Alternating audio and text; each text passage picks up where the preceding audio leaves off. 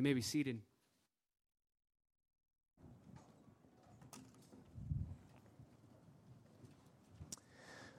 Well, go ahead and take your copy of God's Word and turn with me to the book of Judges. Judges chapter 16 is where we are.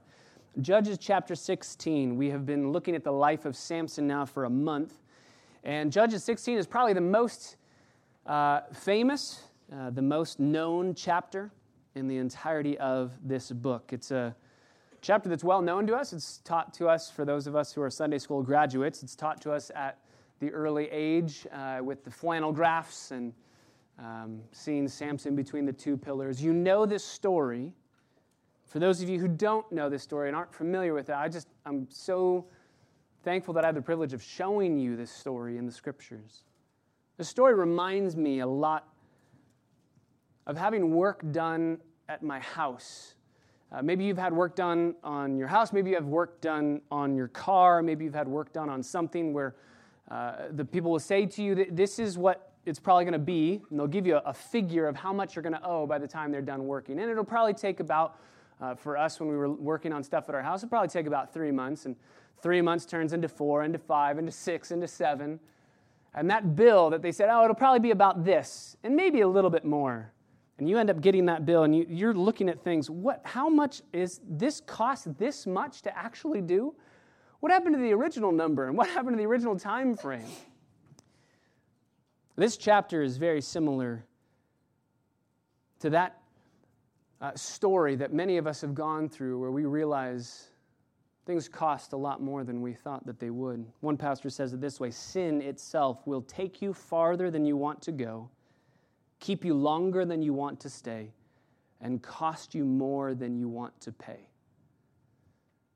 This chapter is in the Bible to remind us that we should not be surprised when sin does bad things to us. From as early as Genesis chapter 3, Genesis chapter 4 brings death. Sin is lying, crouching at the door, wanting to kill us. As John Owen said, if we aren't killing sin, sin will be killing us.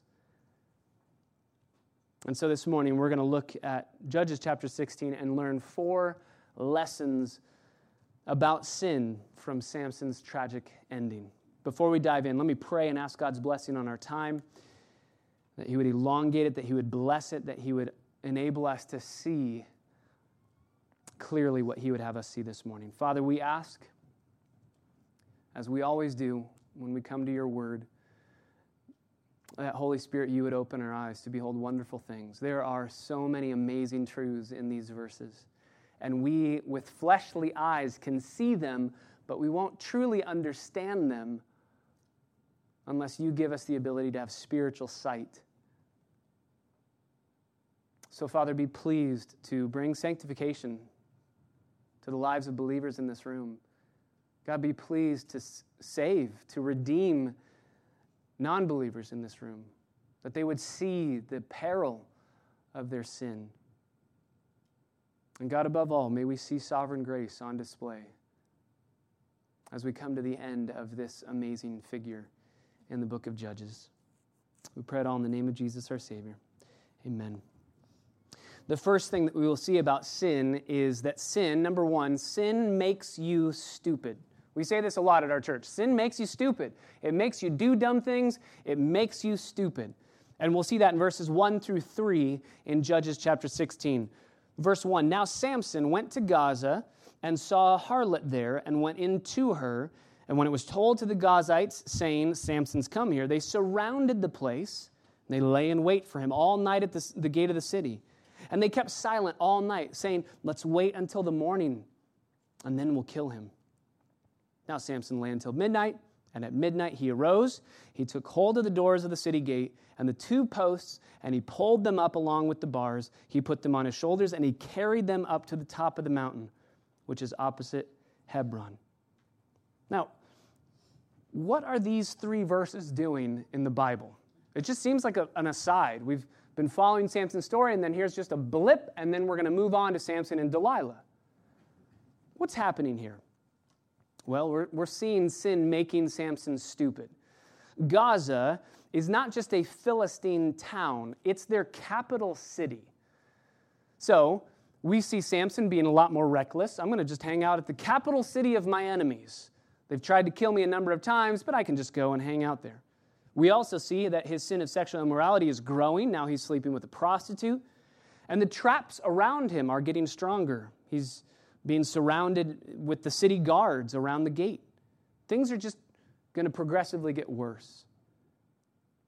So Samson, in his sinful stupidity, goes to this town, and the Philistines see an opportunity. They knew in order to subdue Israel, which is what they wanted to do, we have to subdue Samson. So they thought, here we go, we can get him. They lie in wait for him. Samson decides, I'm invincible, I'll just leave right now, they won't get me. Just love to know how this plays itself out. As all of these armed guards are lying at the city gate, and they're going, shh, we gotta be quiet. And they hear people walking by them, and they shh, we need to keep quiet. And all of a sudden, just this must have made an enormous sound for Samson to rip the gate off of his hinges, put it on his back, and just start walking. Hundreds of pounds on his shoulder, and he's going to walk for 40 miles with this gate on his shoulders. And in the morning, these armed guards say, well, what happened? Where did he go? What's going on? Why tell this story? Why tell us this story? Why does the author of Judges say, before we move to Samson and Delilah, I want you to see these 3 verses? First of all, it's a great summation of Samson's life. I mean, this is just stupidity on display, which is just Samson to a T.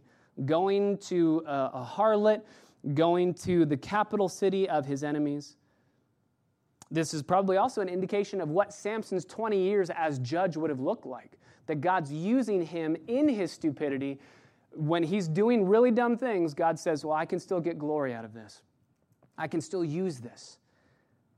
And he would destroy the Philistines. We've already seen that in the first other chapters of Samson's story. But why tell this story now? I believe the reason why this story is here in chapter 16 is because Israel needed to see Samson as a mirror image of who they themselves were. Samson is a mirror image of what Israel's doing. Israel was to be God's chosen nation. Samson was God's chosen savior. Israel fell in love with pagan gods. Samson fell in love with pagan women. Israel walked away from the signs of their covenant with God. Samson's going to walk away ultimately from all of the signs of his covenant with God. The Spirit of God's going to refuse to abandon Israel, and the Spirit of God's going to refuse to abandon Samson in his hour of need. But Samson is a paradigm of Israel, somebody who's raised up out of nothing, richly gifted, panders around with other people, with other lovers, and yet apparently is always expecting at the end of it to just come back to God. Well, God will always be there for me. Sin makes smart people do really dumb things. And we see that on display in these first 3 verses. That's not all we see about sin. Number 2, we see that sin blinds us.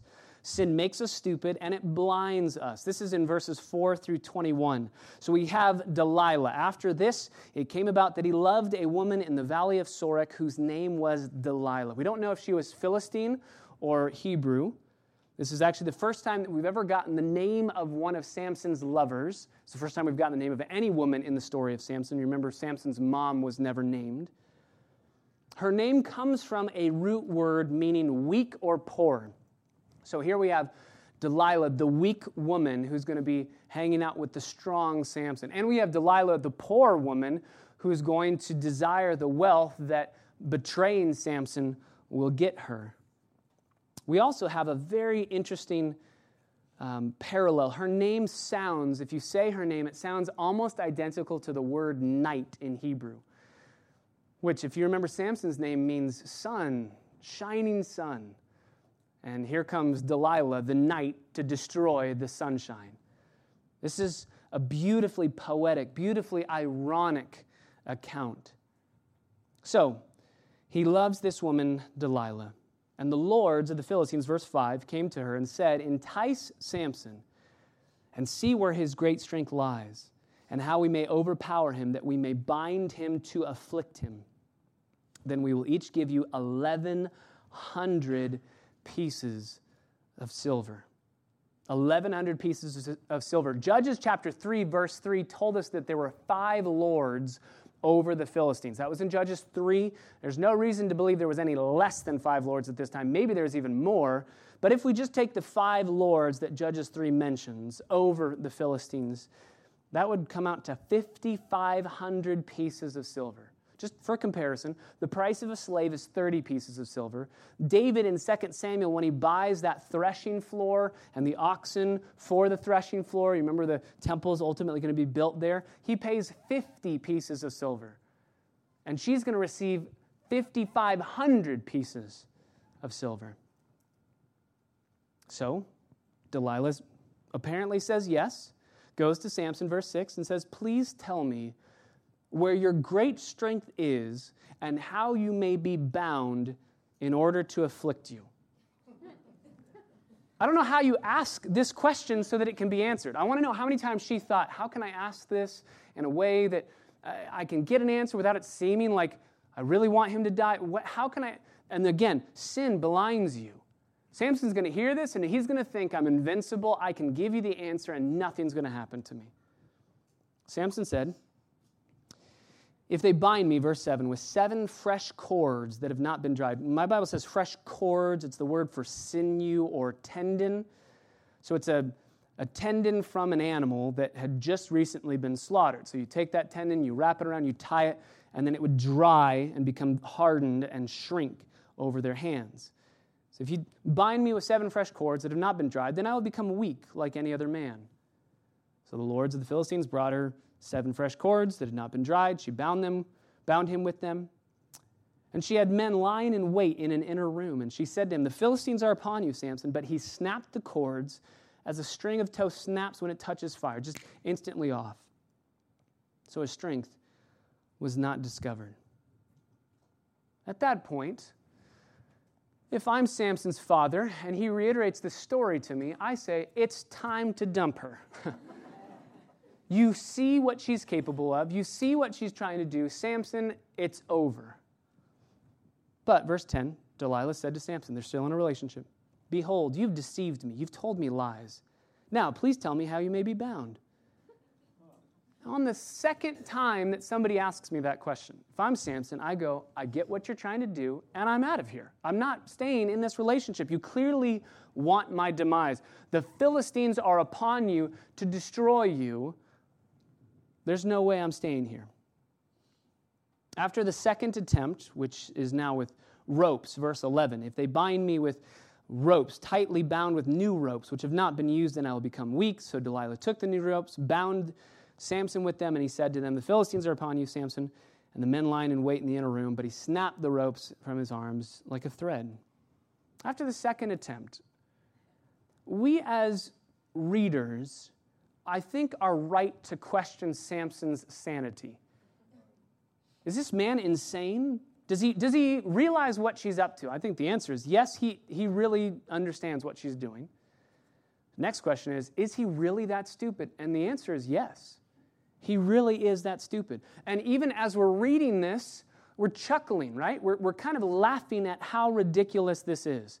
It's like reading this is like watching a really bad, scary movie where like 3 people have been slaughtered in a barn, and one guy gets up at 2 a.m. to try and find his cat, and the cat goes into the barn where the 3 people have been killed. He's like, "Are you in there?" And you're just yelling, "Don't go in there!" Like you can see, don't do this, Samson. This is going to be bad for you. And I think that we should, to a certain degree, laugh at what's happening here. One commentator says it this way: in the Bible, hilarity is the servant of solemnity. Scripture usually tells us something funny in order to sober us up. I love how that's worded. We're right to laugh at what's happening here. This is so foolish. This is so stupid. And yet, just as this was a mirror for Israel, this is a mirror for us. We see our own stupidity and the foolishness of sin as we read this account. So, verse 13, Delilah said to Samson, attempt number 3, "Up to now you deceived me, told me lies. Tell me now how you may be bound." I love this. He said to her, I think at this point, he's going to start playing games with her. First it was, it's challenging to get these 7 cords that slaughter these animals and give us the tendons. Then it's just ropes. But now, if you weave the 7 locks of my hair with the web, a loom, and fasten it with a pin, then I'm going to become weak and be like any other man. So take my hair, make 7 ponytails out of my hair, put them all in pins in a loom, and weave it together so that I can't move. I wonder if Samson's saying, first of all, she's never going to do this because this is a big process. Second of all, if she does this, I'm going to wake up. And that's my question. How is Samson not waking up with any of these things happening to him? And then third, I wonder if Samson says in his mind, if she does follow through with these 7 ponytails in her loom, I'm going to destroy her loom. And if you touch a woman's hair products, it's going to be very bad for you. And so he's thinking, I can just shatter all of Delilah's hopes and dreams by destroying her loom. So she does it while he slept. Delilah took the 7 ponytails of his hair, wove them into the web. She fastened it to the pin and said, the Philistines are upon you, Samson. But he awoke from his sleep, pulled out the pin of the loom and the web. Then she said to him, how can you say, I love you, when your heart is not with me? Just a 2-minute aside on love and relationships, okay? Samson and Delilah are an extreme case of something that I think most couples struggle with. They're an extreme case, granted. But we even got this with the Paul Tripp Conference, with marriage and the way that we love one another. Sometimes I think that relationships exist not because we truly love somebody and we want to serve them, but because they can provide a way to meet a need that we have. So it's not, I'm with you because I love you, even though that's what we say. He even says, I love you, Delilah. Samson, I love you. They're saying it to each other. But what they really mean is, I am with you not because I love you, but because you're useful to me. C.S. Lewis in The Four Loves says this, if you have a need love, it's just crying out from poverty. I want to be with you and I love you only because I need something from you. Gift love longs to serve. Need love says of a woman, I cannot live without her. Gift love longs to give her happiness. And then in The Great Divorce, C.S. Lewis says, you cannot love a fellow creature fully until you fully love God.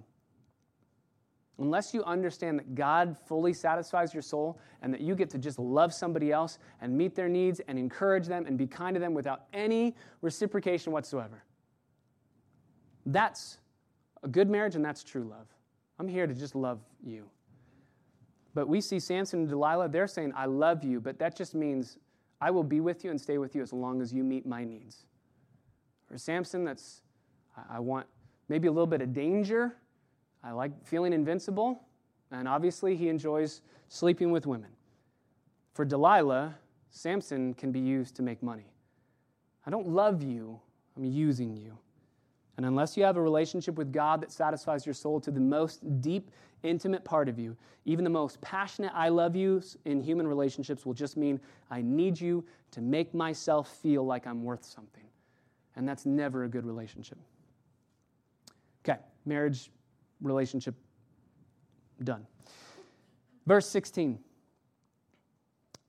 It came about when she pressed him daily with her words and urged him. We already saw this with his first wife, with the riddle. Tell me the riddle. Tell me the answer to the riddle. We've already seen this. That his soul was annoyed to death. My Bible says annoyed to death, impatient unto death, just nagged to death. Whatever I need to say to you to stop talking to me, I will say it. That's why Proverbs says it's better to live in a house with no roof and just rain pouring on your head than it is to live with a contentious, nagging woman. Samson knows that full well. So, he tells her, verse 17, everything that was in his heart. And he said to her, a razor has never come to my head. I've been a Nazirite to God from my mother's womb. If I'm shaved, then my strength will leave me, and I will become weak and be like any other man. When Delilah saw that he had told her all that was in his heart, she sent and called the lords of the Philistines, saying, come up once more. He's told me all that's in his heart. The lords of the Philistines came up to her, brought the money in their hands. She made him sleep on her knees, maybe better access to his head, shaves him, calls for a man, and has that man shave off the 7 locks of his hair. So this barber comes in, shaves off his hair. Then she began to afflict him, not just the Philistines, she did it. And his strength left him. So she said, "The Philistines are upon you, Samson." And he awoke from his sleep, and he said, "I'm going to go out just like the other times and shake myself free." But he did not know that the Lord had departed from him. It's one of the saddest verses in the Bible. He didn't even know that the Lord had left him. It wasn't that Samson's hair was gone. Samson's hair was never the source of his strength. God was always the source of his strength. His hair is a sign of the strength that he has. The source of Samson's muscles, the source of Samson's strength was not his hair, it was God who had set Samson apart as a Nazirite from his birth. Theoretically, God could have taken Samson's strength at any time, especially after he's violating his Nazirite vow over and over again, touching dead things, drinking alcohol. But God stayed with Samson as long as that visible symbol of his Nazirite vow was there. And when his hair was gone, God leaves. It wasn't that Samson's hair was gone. It was that God was gone. God left him. He didn't know it, though.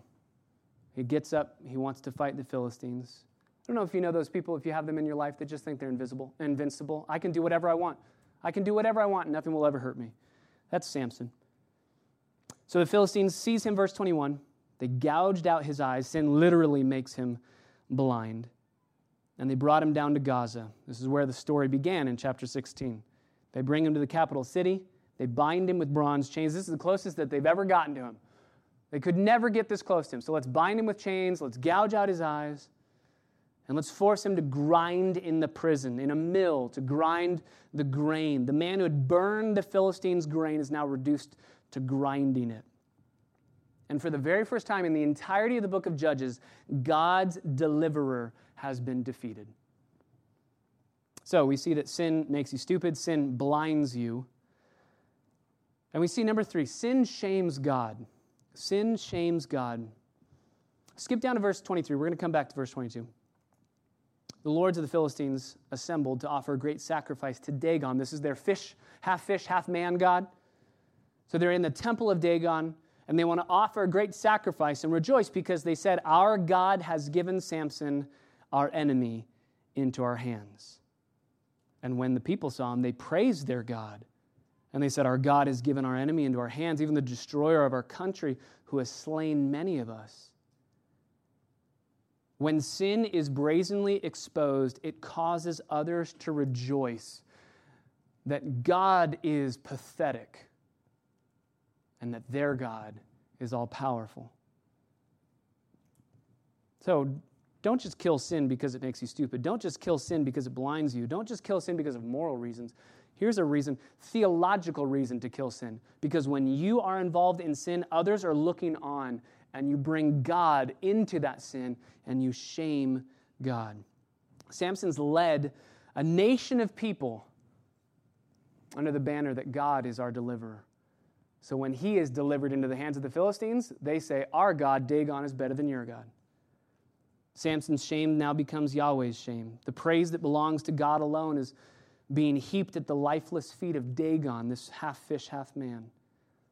And because God's servant had been humiliated, God himself is humiliated. Can I just ask, what message does your life broadcast? What message does your life broadcast? Does it say to the world that's looking on, God is better than anything in this world? Or does it give ammunition to non-believers to say, yeah, your worldview has no reason to be believed, and my worldview is better than God? So it happened when they were in high spirits. This is a big festival. Wine is flowing. There's a huge party. And they said, "Call for Samson that he may amuse us." Literally, the word for amuse is the word for we may laugh at him.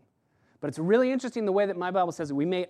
That he may amuse us, because that word, if you just change the vowels of that word, it sounds almost identical to the word crush. Bring him out so that he may crush us, which is a foreshadowing of exactly what's about to happen. Let's just be amused by him. So they called for Samson, and he entertained them, and they made him stand between the pillars. And Samson said to the boy who was holding his hand, "Let me feel the pillars on which the house rests, that I may lean against them." The house was full of men and women, and all the lords of the Philistines were there, and about 3,000 men and women were on the roof looking on while Samson was amusing them. So 3,000 on the roof. We don't know how many are there on the ground floor. And it's all of the important people. So if Samson can destroy what's happening in this temple, with everybody who's there, Samson can wipe out the Philistines. All of their governors, all of their lords, all of their kings are gone.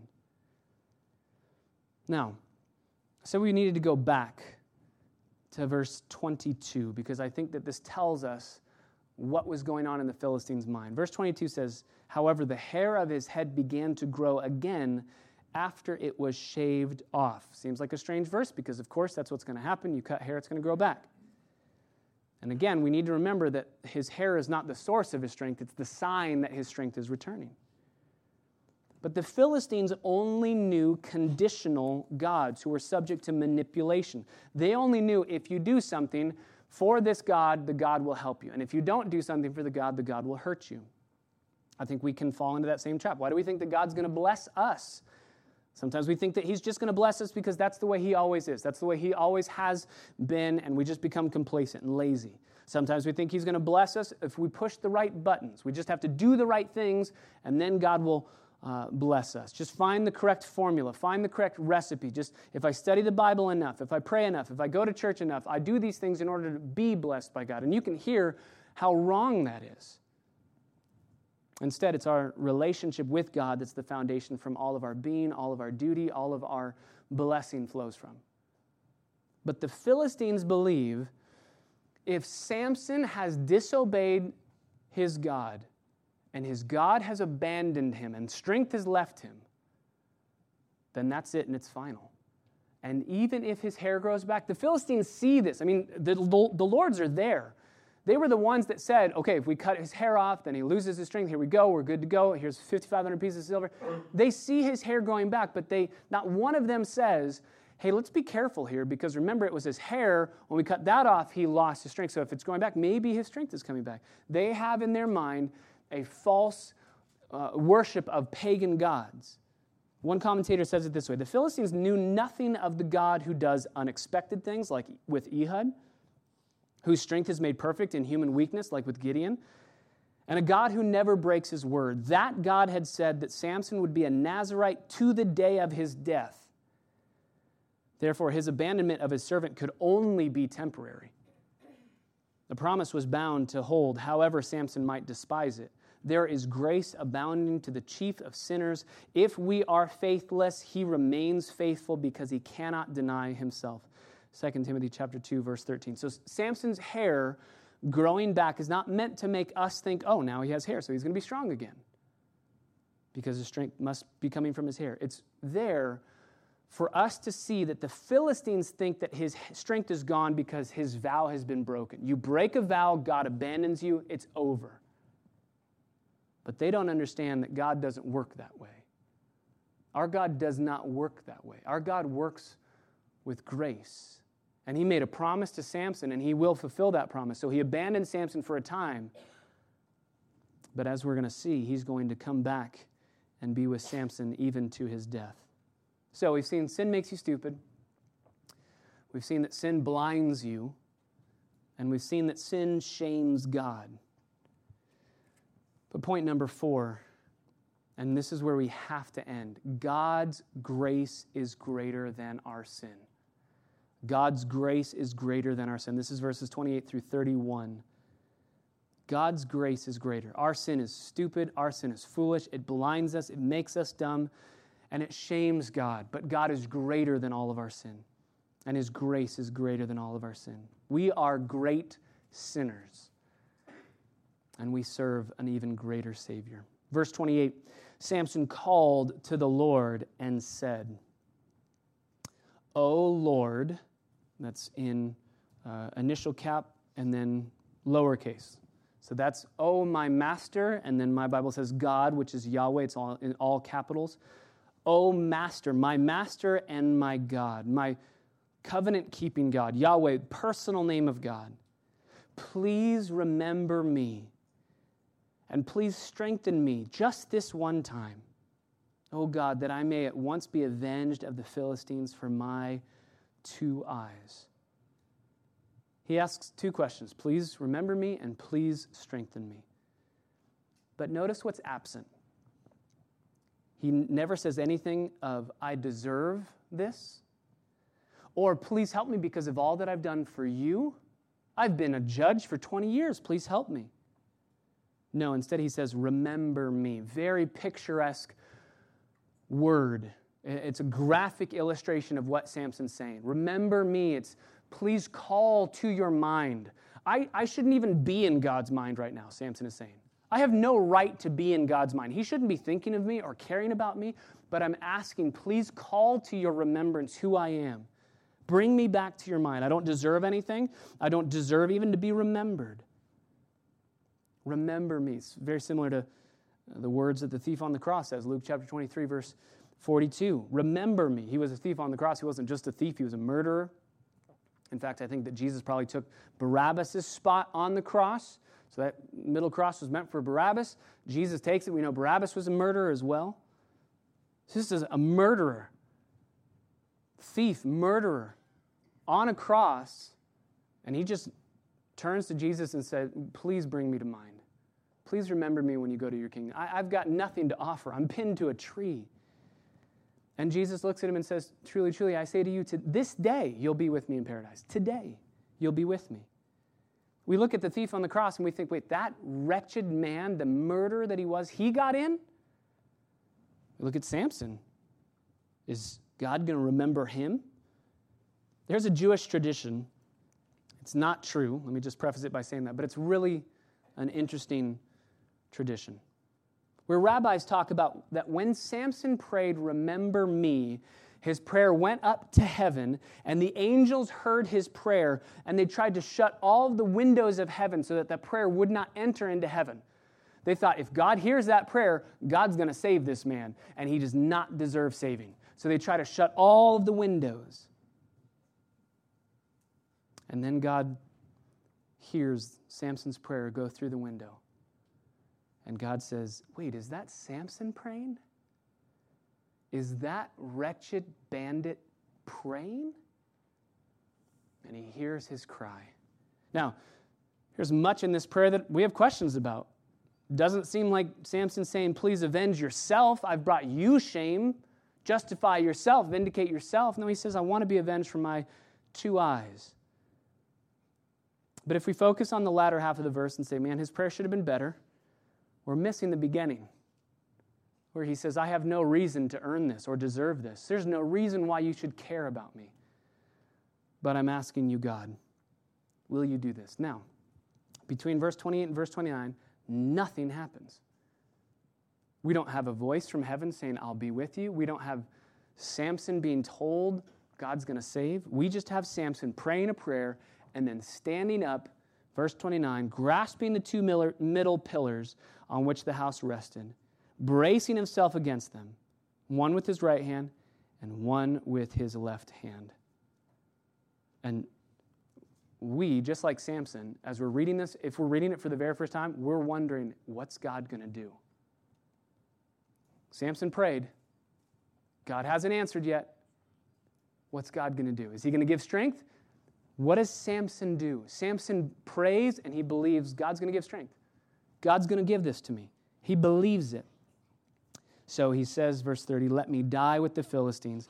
And he bent with all of his might so that the house fell on the lords and all the people who were in it, so that the dead whom he killed at his death were more than those whom he killed in his life. Then his brothers and all of his father's household came down. They took him, they brought him up, they buried him between Zorah and Eshtaol in the tomb of Manoah his father. And he judged Israel for 20 years. Our God heard his prayer and answered with, yes, I'll save you. I'll bring salvation through you.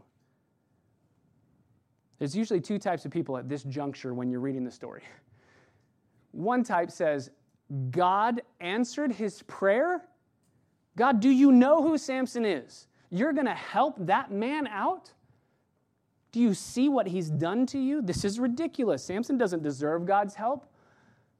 To which I would say, what else is new? None of us deserves God's help. These kinds of people frequently have a very little sense of their own depravity. They think God helps me because I'm good. There's a second type of person. When they read this account, wait, God saved Samson. He heard his prayer. He delivered him. They say, man, I've done stupid, sinful things myself. I've miserably failed the Lord. And to them, this passage screams out that you can find hope and rejoice, that even if you are in the middle of Dagon's temple, God's going to hear your cry. He's going to hear your cry. You can call on the Lord for salvation. So, Samson cries out for salvation. Please help, please deliver, please bring strength even though I don't deserve it. There's so much more that needs to be said about this, and actually about the whole Samson story, that we're going to kind of do a part 2 of Samson next week. We're going to do Samson's entire life in review and look at all of the amazing realities of who he is and of how God works. So we're going to dive deeper into this issue of God's grace and why what Samson did was absolutely amazing. But we know, just to wrap this up this morning, we know that Samson is in Hebrews chapter 11. You read Hebrews chapter 11, and Hebrews says that Samson believed God. Samson said, I don't deserve your help. I believe you can help me, and I'm asking you to help me even though I don't deserve it. When I read Hebrews 11 and I see Samson, I see Jephthah, I see people that I go, man, the author of Hebrews clearly hadn't read Judges in a long time. He said, yeah, those guys were awesome. They did great things. Are you surprised at God's choosing of Samson? Maybe even offended at God's choosing of Samson? Just remember 1 Corinthians chapter 1. We're not as impressive as we think we are. We're not as faithful and righteous as we think we are. And maybe one day we'll get over the surprise of the people that God chooses to use. Yes, sin makes you stupid. And yes, you must turn from it. Proverbs chapter 28, verse 13, if you cover your sin, if you cover it, if you try to hide it, you will not prosper. But if you confess it, if you forsake it, you'll find mercy. And many of us today need to do just that. Confess sin. Say, God, I'm done. I don't want to be blinded. I don't want to be living in this anymore. I know it's going to shame you. But if you look to your own righteousness as a deserving of God's grace, if you say, you know what, I'm going to stop sinning, God, I'm going to start loving you better, I'm going to try harder, and then you will love me, and you're misunderstanding the entirety of the gospel. You're misunderstanding the grace of our God. We've said it before, and we'll say it again in closing here. Samson is in Hebrews 11 not because it's the Hall of Fame of faithfulness. It's the Hall of Fame of faith. Somebody just saying, God, I believe your promises, and even though I have no reason to deserve them or earn them, I believe it. And as we come together this morning to partake of communion, there's no better account that we could turn to than this account of Samson. Samson said, I have no right to deserve anything from you or to expect anything from you, God. And I'm just asking on the basis of your kindness and your goodness, would you please be my help? Would you please be my strength? Communion is a declaration of thanksgiving over the faithfulness of our God, even in our faithlessness. That's why we gather together and we partake of these elements. These elements remind us of the covenant that God made with us. And he made a unilateral covenant with us. He said, I'm going to do the work. You are the recipient and the beneficiary of the work that I'm going to do, and I'm never going to turn back on that. The vow that God made with us through the gospel was purchased at Calvary, was won forever through the resurrection of Jesus Christ. And if you place your faith in Jesus, in his saving of your soul, not in your faithfulness to get to heaven on your own, if you place your faith in Jesus Christ, then you know the grace that Samson knew. You know the deliverance that Samson knew. You know the strength that Samson knew. And you have the same God who graciously says this morning through these elements, I will never leave you. I will never forsake you. And nothing, not even your own sinful stupidity, can separate you from my love. That's why we partake of these elements. So if you're a believer in Jesus Christ this morning, you have reason to celebrate. And that's why we're going to pass these out. We'll take them together. So hold on to them as they're passed out. We'll sing a song. We'll take them together as a church family.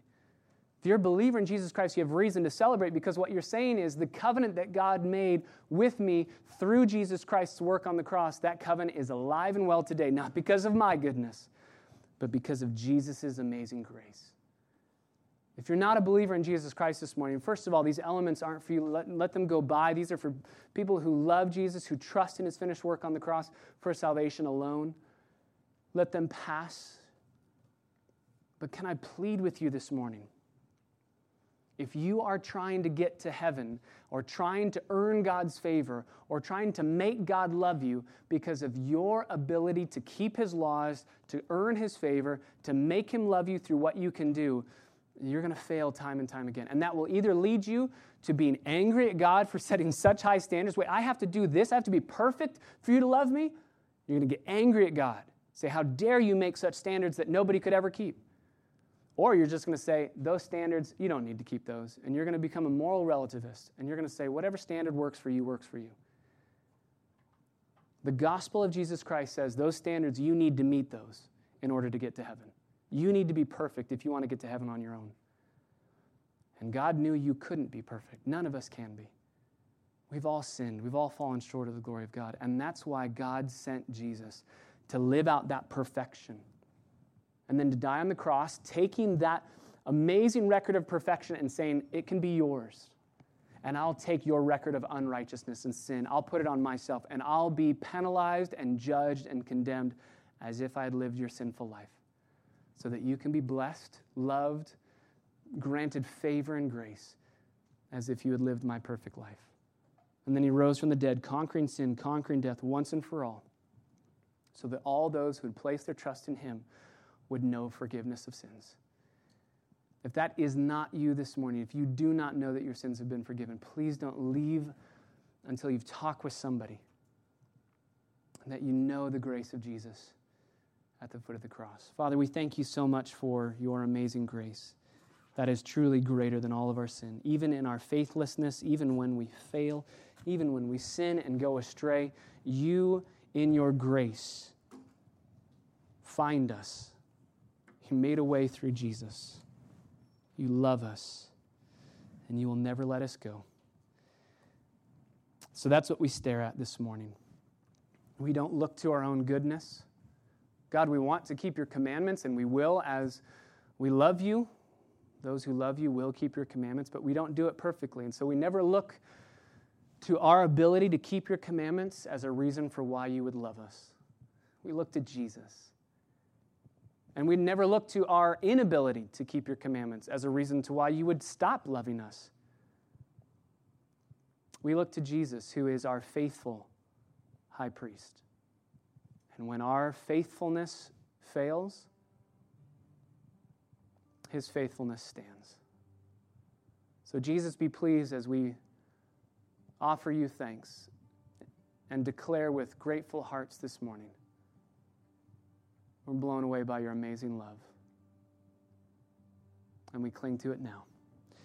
We pray it in the name of Jesus. Amen. At this time, I'm going to ask the men if they would come and pass these elements out. Take them, hold them. We will partake in the Lord's Supper together when we're done singing. When I fear my faith will fail, Christ will hold me fast. When the tempter would prevail, he will hold me fast. I could never keep my hold through life's fearful path, for my love is often cold. He must hold me fast.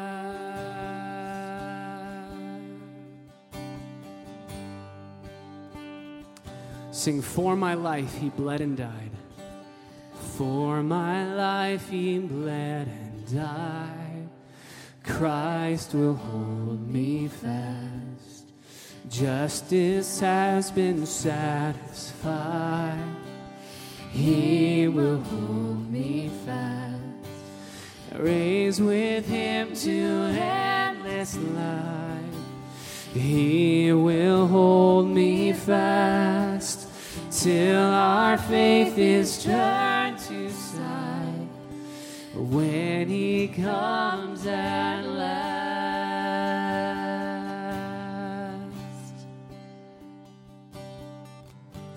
and those he saves are his delight.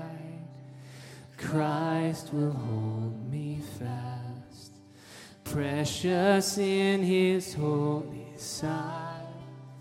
He will hold me fast. He'll not let my soul be lost. His promises shall, yes, they will, bought by him at such a cost.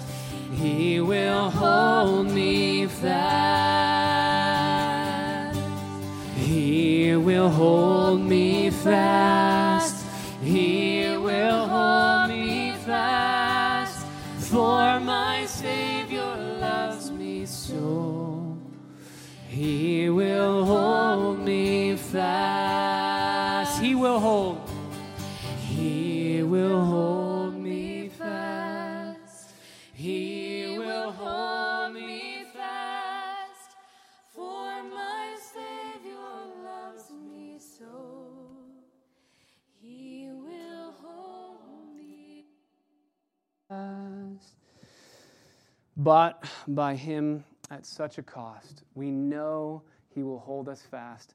And that's what we celebrate. We know the promises of our God are true, because if God the Father did not spare his own Son, but delivered him up for us all, how will he not, with Jesus, freely give us all things? And what can separate us from the love of God? If God is for us, no one, not even our own selves, can be against him. So that's what we celebrate this morning. On the night that Jesus was betrayed, he took this bread. He said, "This is my body." Perfection. That's going to be nailed to a cross and broken for you, so that you can have my perfect record of righteousness, because I'm taking upon myself your imperfection, your sin, your unrighteousness. And he said, do this as often as you do it in remembrance of me. Let's remember him with grateful hearts together this morning.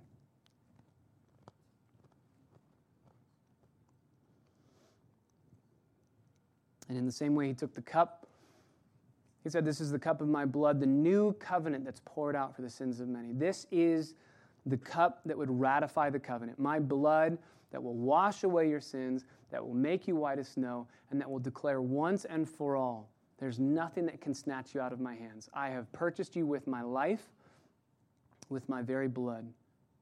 And he said, as often as you drink this in remembrance of me. Let's remember his death and his resurrection together as we drink.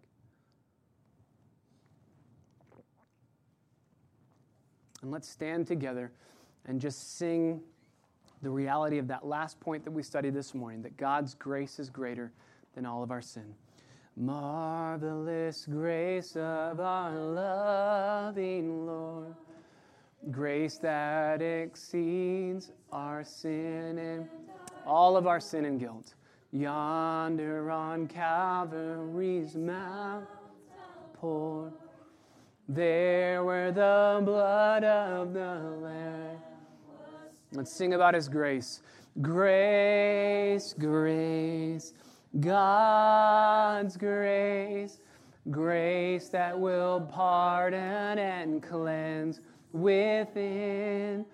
Grace, grace, God's grace, grace that is greater than our sin. Father, may we live in that grace this day as forgiven and free sons and daughters of the Most High King. We love you and we thank you this morning with grateful hearts. We pray in the name of Jesus, our Savior, risen and coming again. Amen. Blessings on the rest of your Sunday and blessings on the rest of your week. We'll see you Wednesday, Thursday, and Friday for Bible study. Blessings.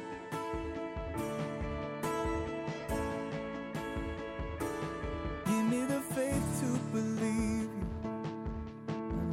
stuck here in my fear. Give me the strength to trust you. When my vision's blurred by tears, give me your hope for tomorrow. 'Cause today has gone so wrong, I'm on my knees. Give me the faith to believe. Even when I cannot see you, you're still shining, you're still shining. Even when I cannot hear you, you're still calling out my name. And even when I cannot feel you, your arms are open, always holding on to me.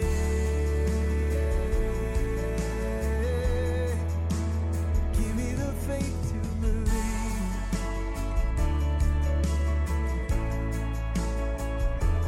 You say you'll never leave me, that your love will conquer fear.